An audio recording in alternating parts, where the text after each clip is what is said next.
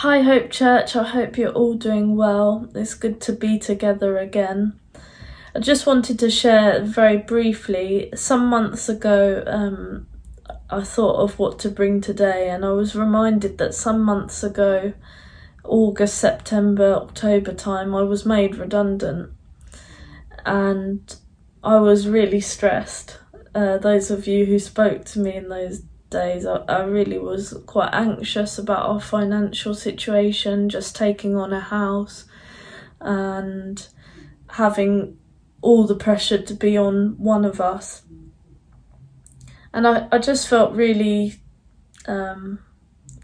like I'd lost my purpose. So many different things were going on in my head, and I was quite busy in my head. I was quite panicked, and there's a busyness, a practical busyness, isn't there? But there's a busyness of mind. And I felt my head was always in so many different areas with what ifs and potential jobs. I was doing applications and then I felt like I wasn't good enough, and just too many things going on. And I felt the right thing to do. This was in my discipleship group.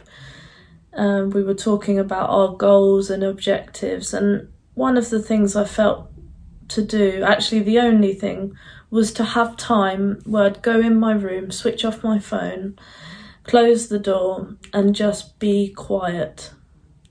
Be quiet before the Lord, but give it to the Lord and make it a time where I thought upon the Lord, but I wasn't speaking, I wasn't praying, I was just listening, and I was just lying down. And my encouragement is, if you're busy in your mind, if you have lots of things going on, if you're finding something challenging, perhaps a situation, perhaps a person, perhaps you don't know where your life is going, to be still before the Lord. Psalm 37:7 says, "Be still before the Lord and wait patiently for him." Be still before the Lord and wait patiently for him. We have such a culture that is obsessed with busyness, is obsessed with moving, obsessed with goals and achievements, and obsessed with doing. And very often we get caught up in that, and it can even be part of our Christian life that we've always got to be doing for God. And being still is so important. For me, it was a time where I was able to put my trust back into God's hands.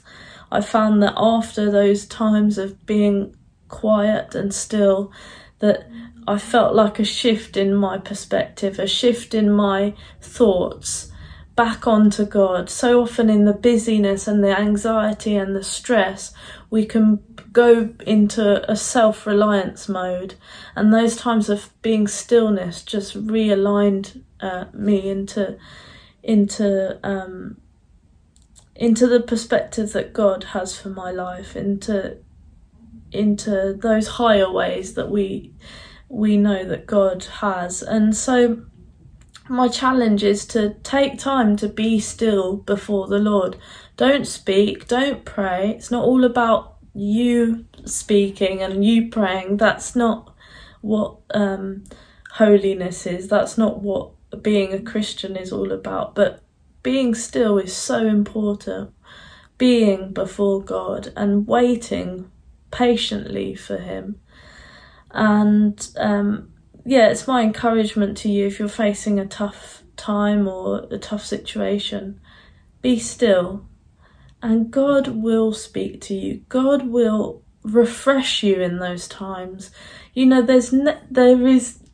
love it because God is so much bigger than anything. He's so much greater, and there's no lack in God. He's an abundant God, and he always has drink and water and the food that you need. He always has it, and we just need to sit and feast from God. So is something that I am trying to build into my life. Sadly, it took something, a difficult situation to get me to a point where I had to be still. But why don't we all try in our lives, whether you're facing something bad or good, to build stillness into our lives, build a practice of being quiet before the Lord and sensing what he has to say, listening for his voice.